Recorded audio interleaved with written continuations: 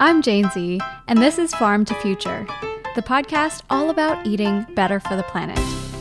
Today's episode really captures the essence of farm and future. We're heading to Brooklyn, New York to an urban algae farm.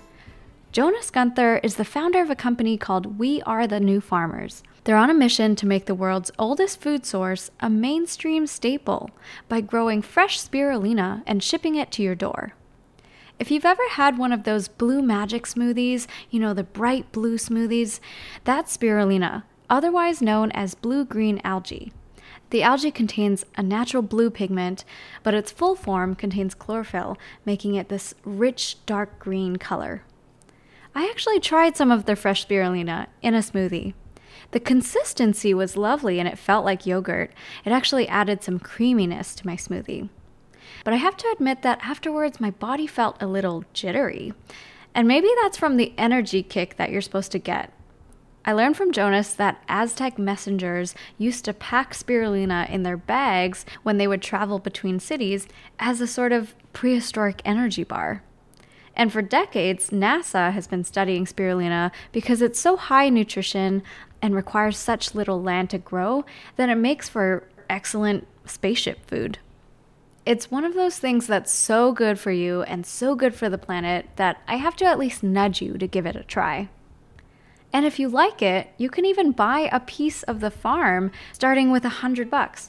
Check the link in the show notes to invest in We Are the New Farmers and be a part of their story.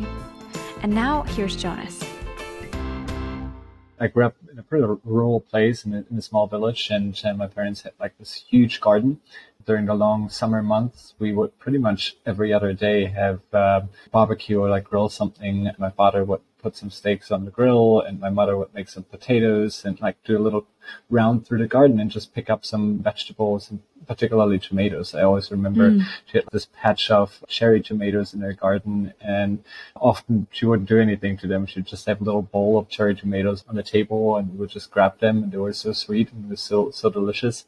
Yeah, it gave me a big appreciation of actually being able to pick up your own vegetables in your garden. Yeah, there's nothing like a fresh cherry tomato from the garden. Did you cook much as a kid?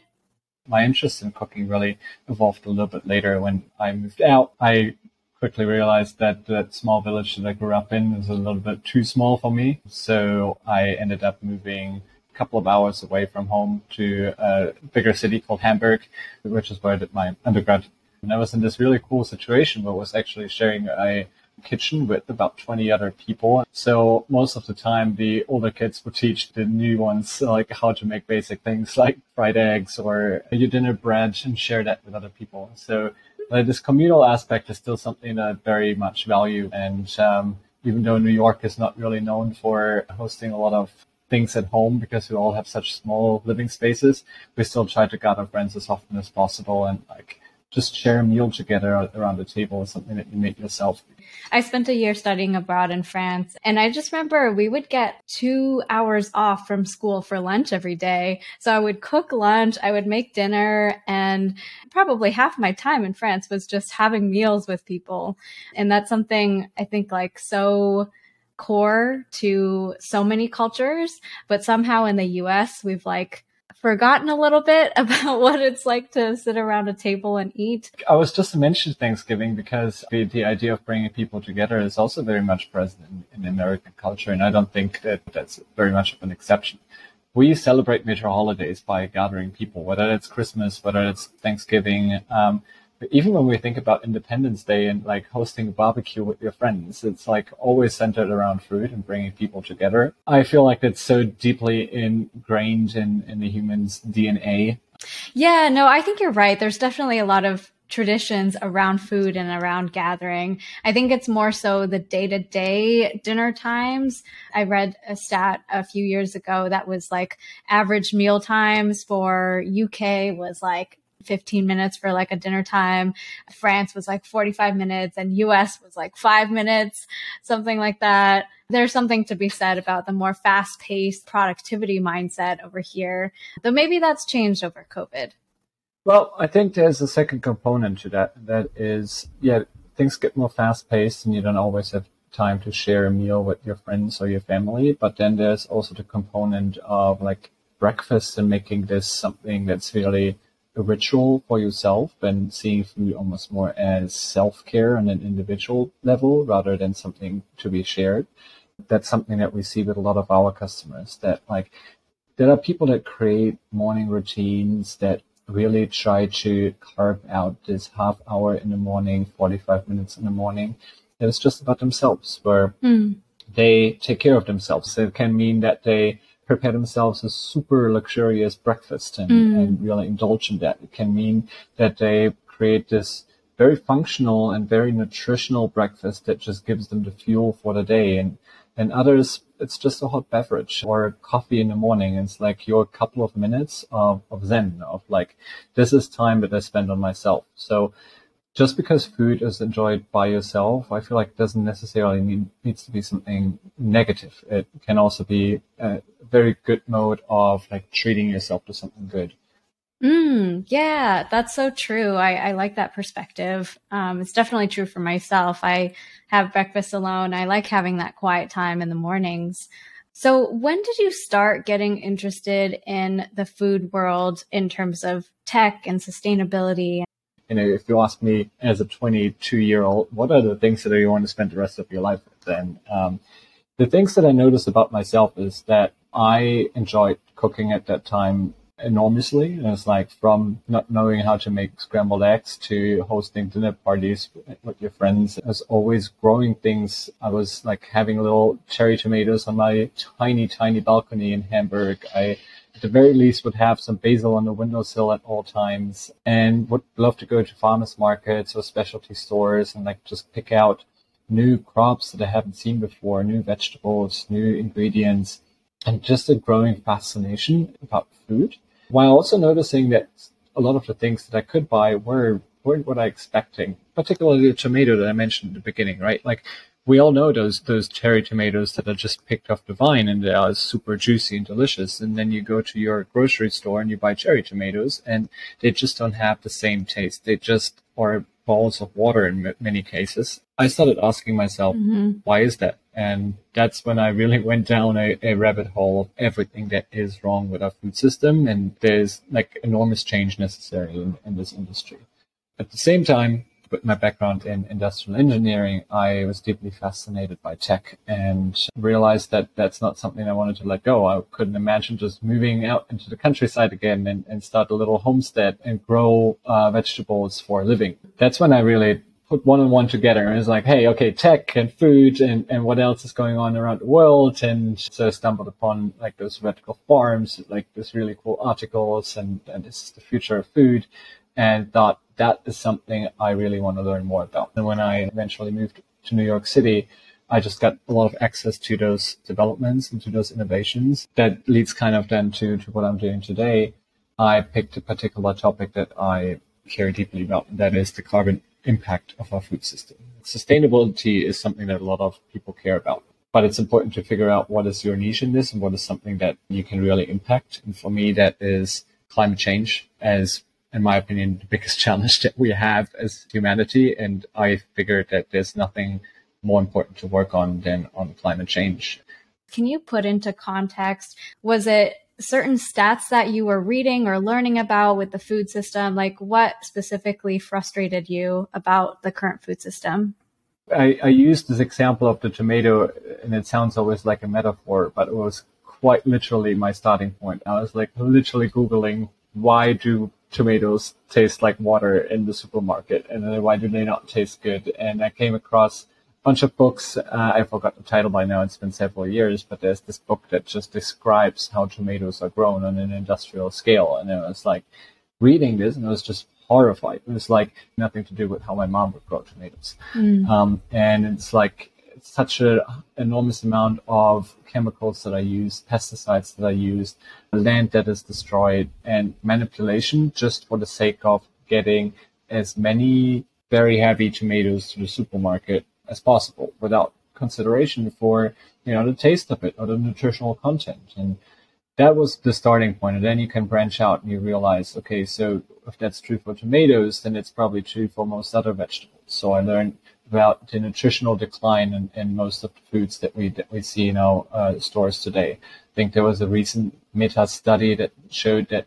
don't get me on these numbers, is probably wrong, but like across the board, 20 to 30 most common vegetables decline of 20 to 30% of the nutritional value within the last 25 years. At the same time, we see enormous use of pesticides, of fertilizers that end up in oceans, all these ancillary processes that just have a tremendously bad impact on our environment, from killing the bees to destroying the entire ecosystem. Because of the way we farm, we need more and more land to feed more and more people, so we actually cut down trees all around the globe, which has major impact on climate change. And you could go on, and you realize the direction that we're heading towards is horrifying. It's like, it's not good for us humans in terms of nutrition and in terms of what goes into the food, but it's also not good for the environment. And then the last push kind of for me was when I learned about the impact of climate change on agriculture itself. So this kind of like self-fueling cycle,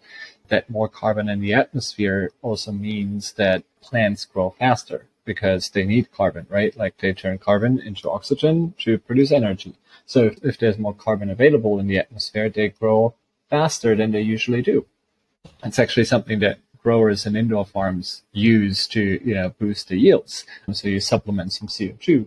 But if you think about it on a global scale, it means that any plant that grows outside grows faster than it used to, without using more nutrients, because they're not made for that. It's the great nutrient collapse. It's a great article in Politico about that. And it's like basically describing that we run into a major issue because when plants grow so fast, they don't get the nutrients. So all ecosystems around the world don't get the nutrients that they need anymore.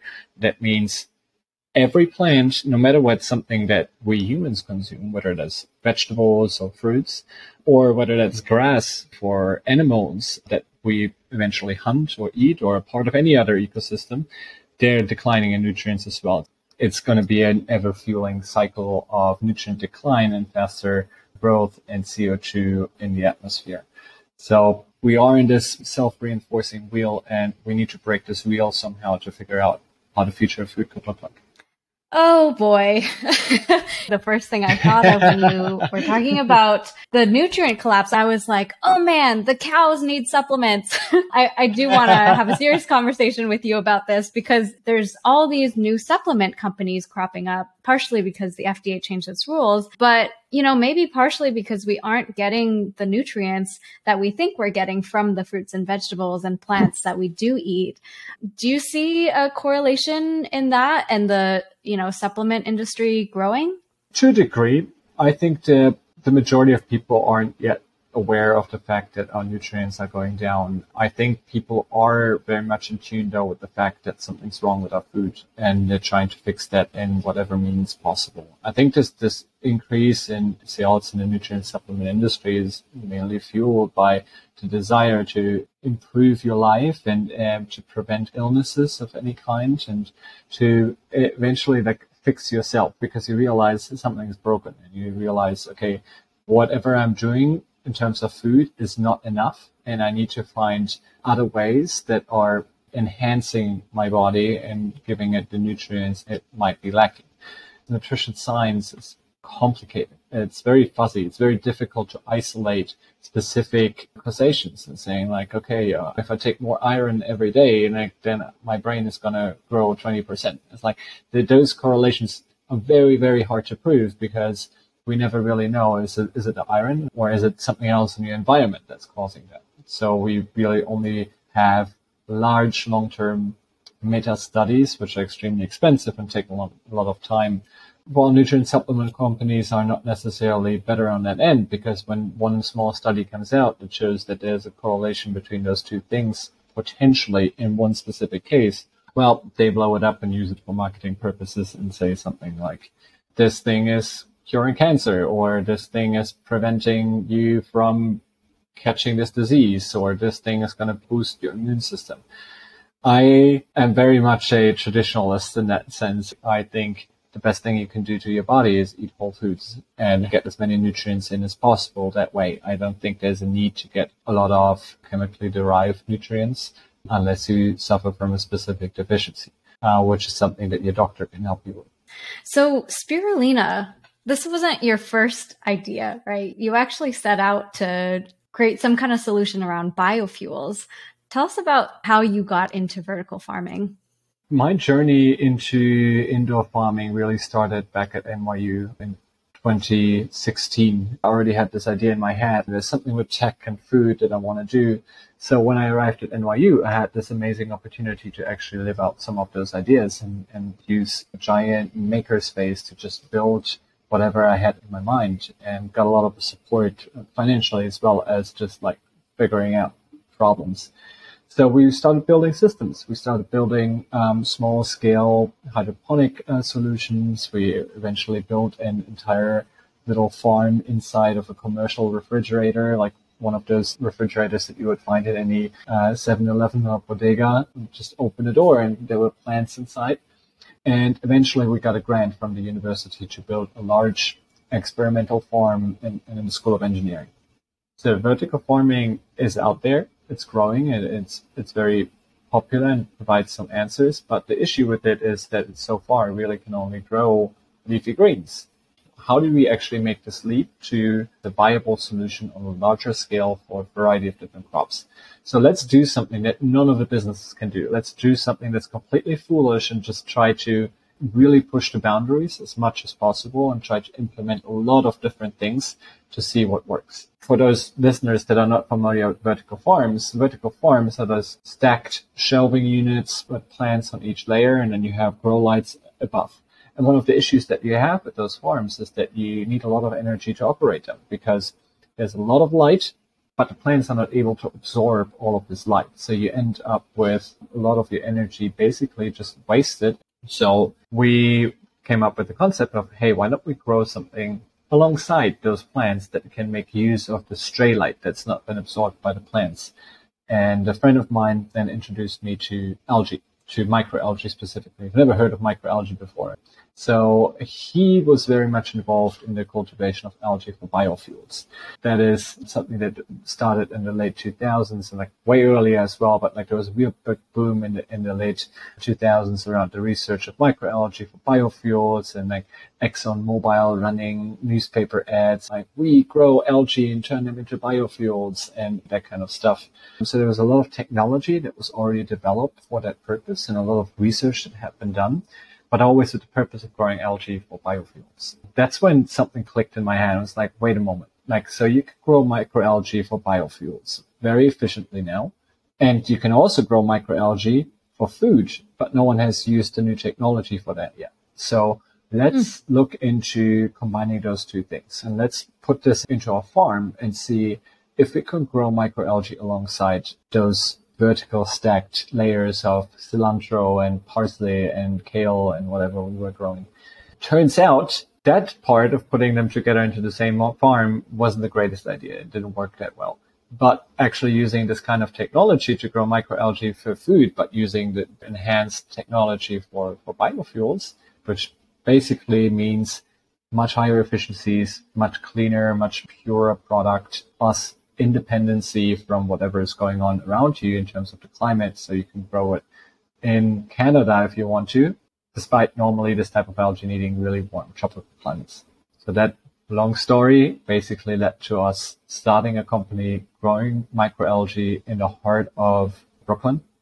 Can you paint us a picture of what the indoor farm looks like? So you walk in, do you have like rows of shelves of the microalgae growing or tubs? Yeah, generally speaking, there are many, many different ways of growing microalgae. And what we eventually settled on is a compromise between maximum efficiency and affordability and flexibility in terms of what we can do. So you also don't want to spend millions and millions of dollars to only have a small output. So we decided to go with the system that looks actually quite similar to those systems that you would find in vertical farms. So we have stacked shelving units with tanks that are completely enclosed, but have grow lights. And these enclosed tanks, that's where we can provide the perfect growing conditions for this type of algae. So you have like a dark green bubbling liquid, which is full of nutrients that the algae need. The dark green color comes from the algae. You monitor the pH, you monitor the water quality, the water temperature, you have influence on the nutrients that go in. We remove the oxygen by putting in atmospheric air, which contains a lot of CO2, supplementing CO2 for the photosynthetic process. So we remove the oxygen by agitating water. And then you have rows and rows and rows of those tanks, which all have cultures of this algae inside. After a short amount of cultivation, these tanks are ready for harvest. And all that happens is that we take this water that's inside and run it through a bunch of filters to make sure that we really just filter out the tiny algae organisms. We're talking about micron-sized filters here, like they're super fine. So we run them through filters and we end up with a dark green paste. Very similar in texture to something like hummus or maybe a tomato paste, depending on how much water content you still have in there. We can scoop it out with a spoon, if you will. And that's the product. So the first time I heard of spirulina, it was at this hippy dippy salads and juices shop called Life Alive. And they had this bright blue spirulina smoothie. You were saying that pure spirulina is actually dark green. So what's the blue stuff? Is that just food coloring? No, it's not food coloring. It's actually one of the natural pigments that exists in spirulina. Okay. So spirulina is also often referred to as a blue-green algae because it contains both blue and a green pigment. The green pigment is one that we all know from plants. It's called chlorophyll, very powerful antioxidant responsible for some part of the light absorption. And then there's the other pigment, which is called phycocyanin, which is blue. Some would call it sky blue. It's a natural blue pigment, and it's used in many, many food applications. Apart from being great in making things blue, it's also a very, very powerful antioxidant. And when you get blue spirulina, sometimes also called blue magic, to arrive at that, what you do is you remove the green pigment, so you end up with just the blue pigment. It's a bit like going into some of those romaine lettuces that have like red and green coloring, and you just remove all the green pigments, and you're like, look, this is half translucent and a half red romaine lettuce. So it's like, yeah, it looks cool. No question. Pretty fancy. Also cool for Instagram. But I don't know from a health perspective if that's necessarily the best thing to eat on a regular basis, especially if you're looking for the nutrient content. But whenever you process something like this, not only are you removing the antioxidants, at least some of them, you also use some chemical processes so you don't know what kind of things actually end up in the final product. So we have one more thing that's great for Instagram and not so great for everything else. Yeah, I mean, it makes great unicorn lattes, no question about that. Right. But and there's nothing wrong with wanting a unicorn latte every once in a while. But when it comes to an everyday basis, where you really care about your nutritional content, maybe try a green unicorn latte next time. Yes, there you go. You said antioxidants is a big nutritional value of spirulina. Are there other nutrients in there? Yeah, so spirulina is extremely rich in a variety of nutrients and minerals. It's been a very popular nutrient supplement for over 40 years. NASA has been doing studies on it because they consider it one of the best foods for long-distance space travel because it can be cultivated in such a small space, but also provides such a high degree of the nutrition that astronauts would need on such a mission.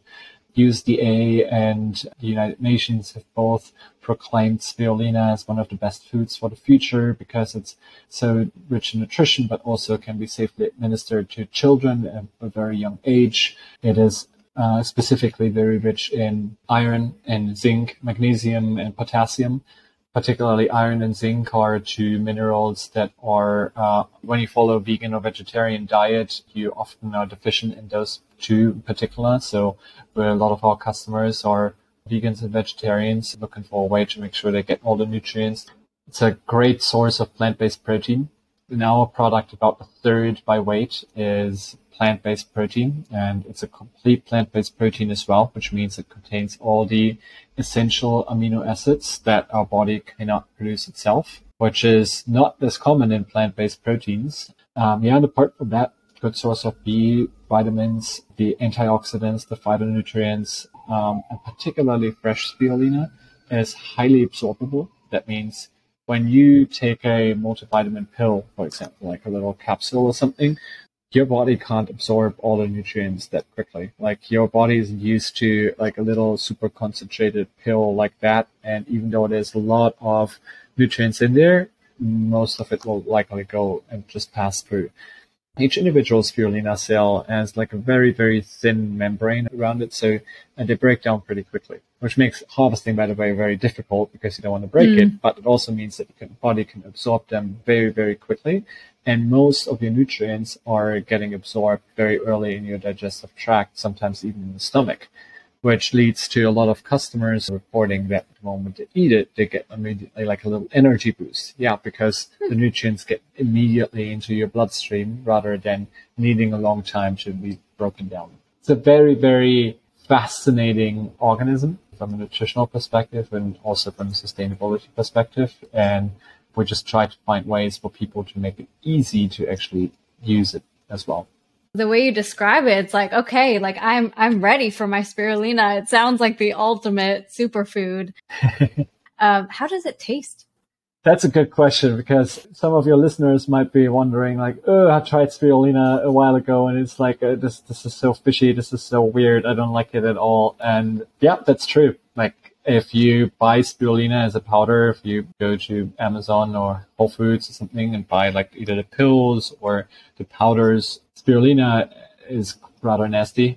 It's actually quite disgusting, to be honest. I don't like to eat it myself when it's a dried powder because it's really strong. People eat it regardless because it's nutritious, but like not because it tastes great. Again, when it is a dried powder. But what we do, and that's really our take on all of this, is we don't see spirulina as a nutrient supplement. We see it as a whole food. We see it as something that doesn't need to be processed into a powder. And if you're local and if you grow spirulina in the United States, there's no need to dry it out. You don't need to dehydrate it to make it shelf stable. Our product is fresh. Our product is perishable, like any good food. Like good food needs to spoil at some point, otherwise it's not good food. So our spirulina doesn't have at all the weird, yucky flavor that you know from the powder. I think the best way to describe the flavor is mineral water. You barely taste it at all.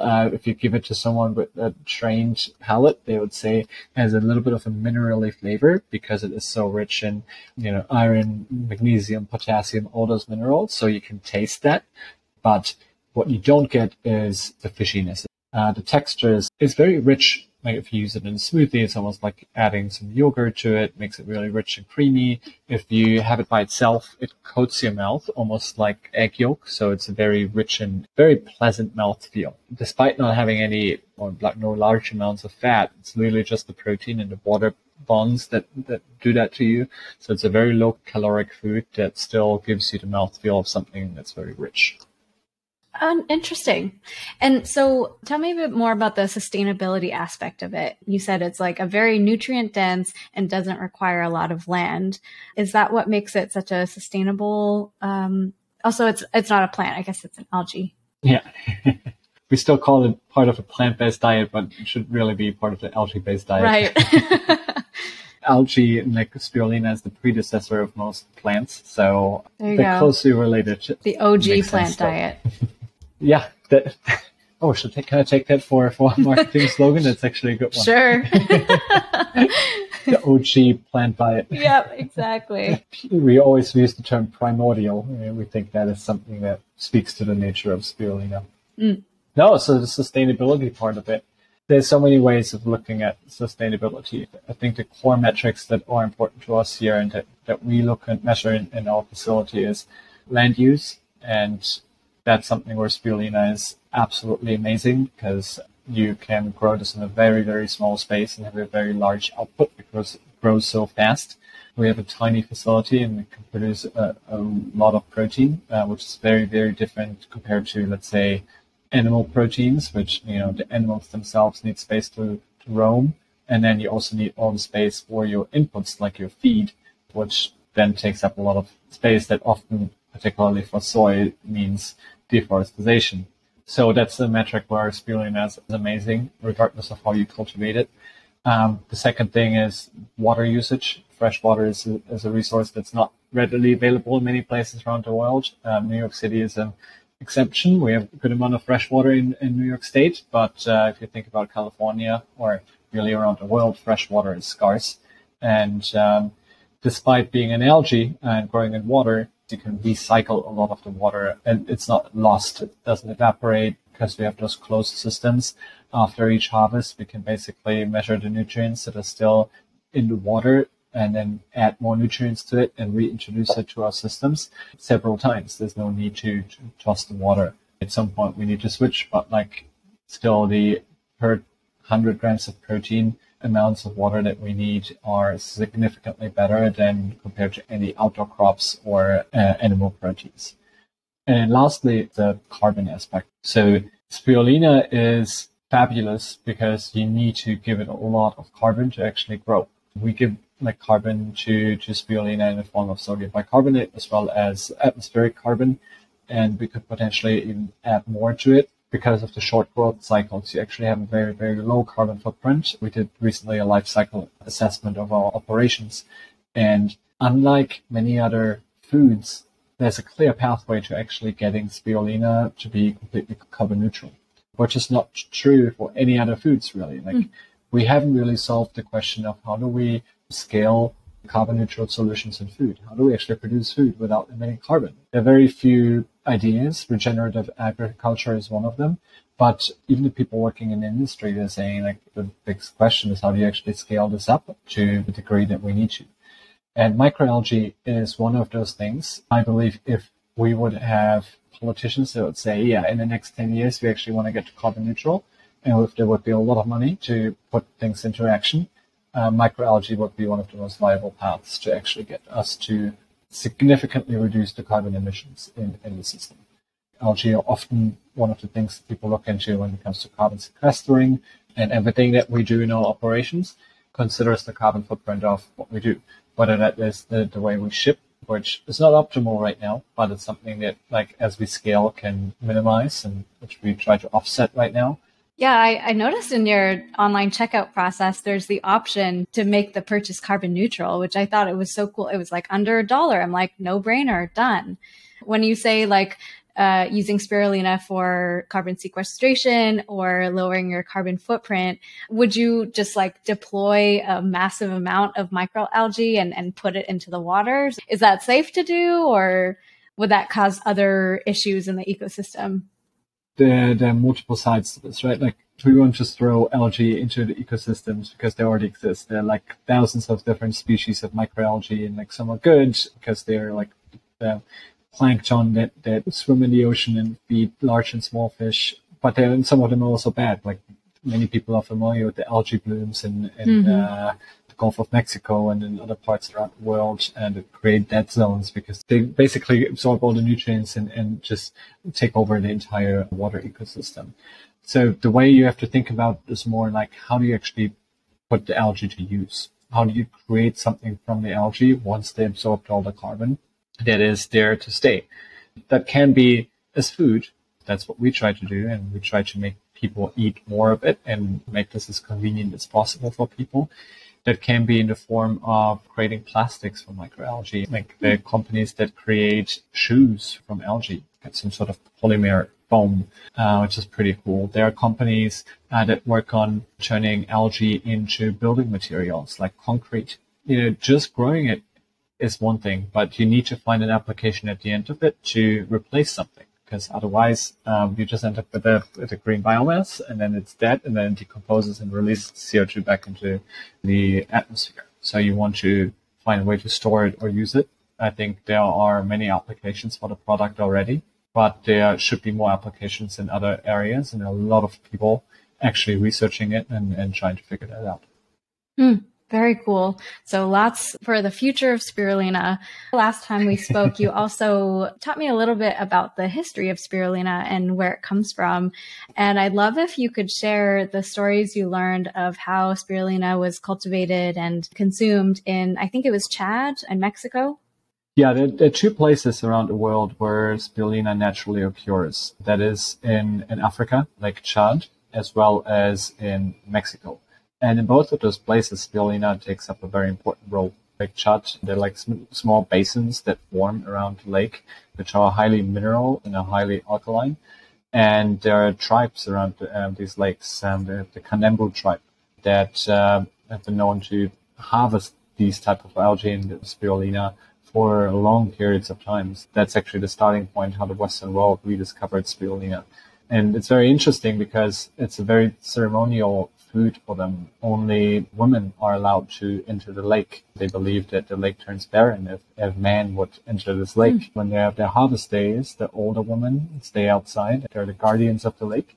And then the younger women go into the shallow parts of the lake and siphon off the spirulina and then dry it in baskets into some sort of cake form that they then use to make dihe, which is a traditional food for the Kanembu people that they use for pretty much anything, for vegetables, for meats, and some sort of sauce component, and very nutritious, obviously. And then the other part of the world, which is Mexico, spirulina used to be a staple ingredient for the Aztecs. Lake Texcoco, which is the body of water that is basically where modern-day Mexico City was. It was drained by the Spanish when they arrived to make space for the city. And spirulina occurred there naturally and it grew for centuries. And the Aztecs used to harvest the spirulina. And we know that because when the Spanish arrived, they realized how important this type of food was to the Aztecs, and they wrote all of that down in their documentation of the native people. They even tried it themselves, and they described the taste as something similar to the cheese in Europe, which I find quite interesting. But then they drained the lake, so the supply of spirulina wasn't available anymore. But we know from oral traditions that spirulina was used for couriers that were running from the capital, Tenochtitlan, to any outposts. So it was some sort of like prehistoric energy drink, really, for them. It's not in the form of a drink. Energy bar is probably a better word.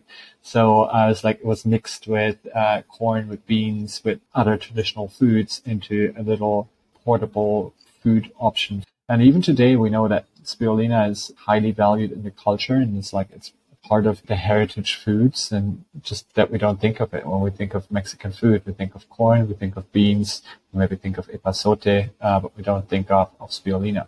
But people are now rediscovering spirulina more and more, and there are more farmers in Mexico growing spirulina and incorporating more into their traditions than they used to. Are we going to see spirulina energy bars on your menu?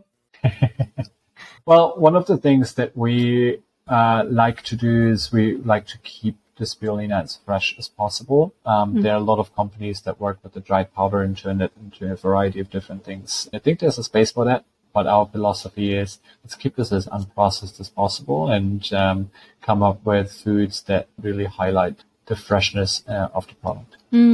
I want to ask you a fun question to cap it all off, which is you said this phrase and you wrote about it where you said the future starts in our imagination. And I love that idea of just imagining our way forward, right? So what do you imagine that we will be eating in the year 2050? Besides spirulina, of course. That's an excellent question.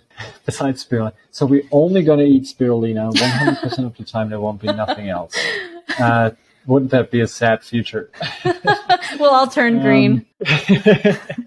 No, so let's unpack that a bit, because the reason why I said that, the reason why you're referring to Finding Tomorrow and my collection of little short stories where I try to paint a picture of how the future could look like, because I think we can only imagine our future altogether. We shouldn't be waiting for one person to come out and be like, this is the vision for the future, because when it comes to our food has always been something that was created by a lot of different people. I envision that we will have lots of different small solutions to the problems that we're facing today, whether that is the bigger discussed topics like meat. Hopefully we will have small scale farms, we will have regenerative farms, we will have cell-cultured meat, we will have meats that taste like meat and look like meat and cook like meat, but are made entirely from plants.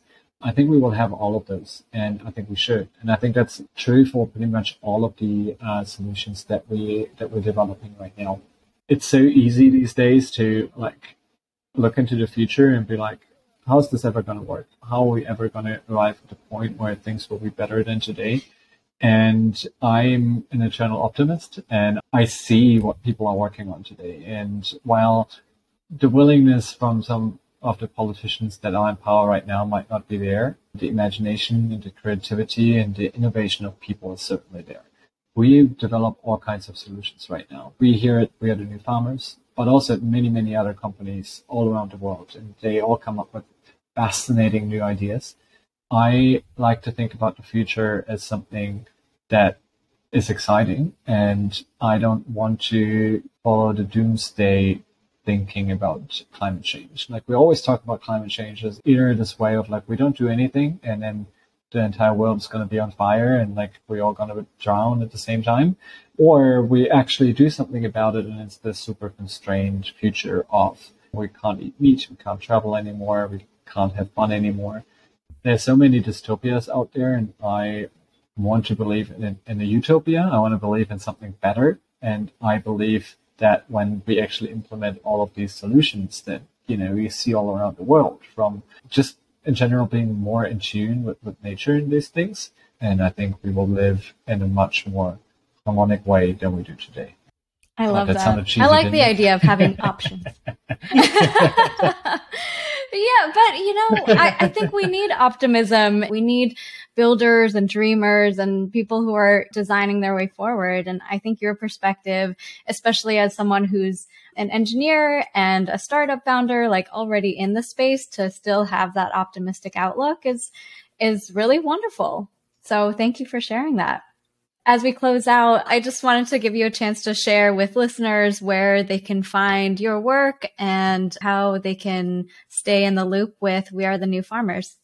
Yeah, so if you're interested in learning more about our company, it's called We Are the New Farmers. We're located in Brooklyn, New York. You can find us online at new-farmers.com, as well as on Instagram and some other social media places. As you know, we are also currently starting a crowdfunding campaign. So if you're interested in owning a piece of the farm, owning a piece of the future, for as little as $100, you are able to actually take part of our future.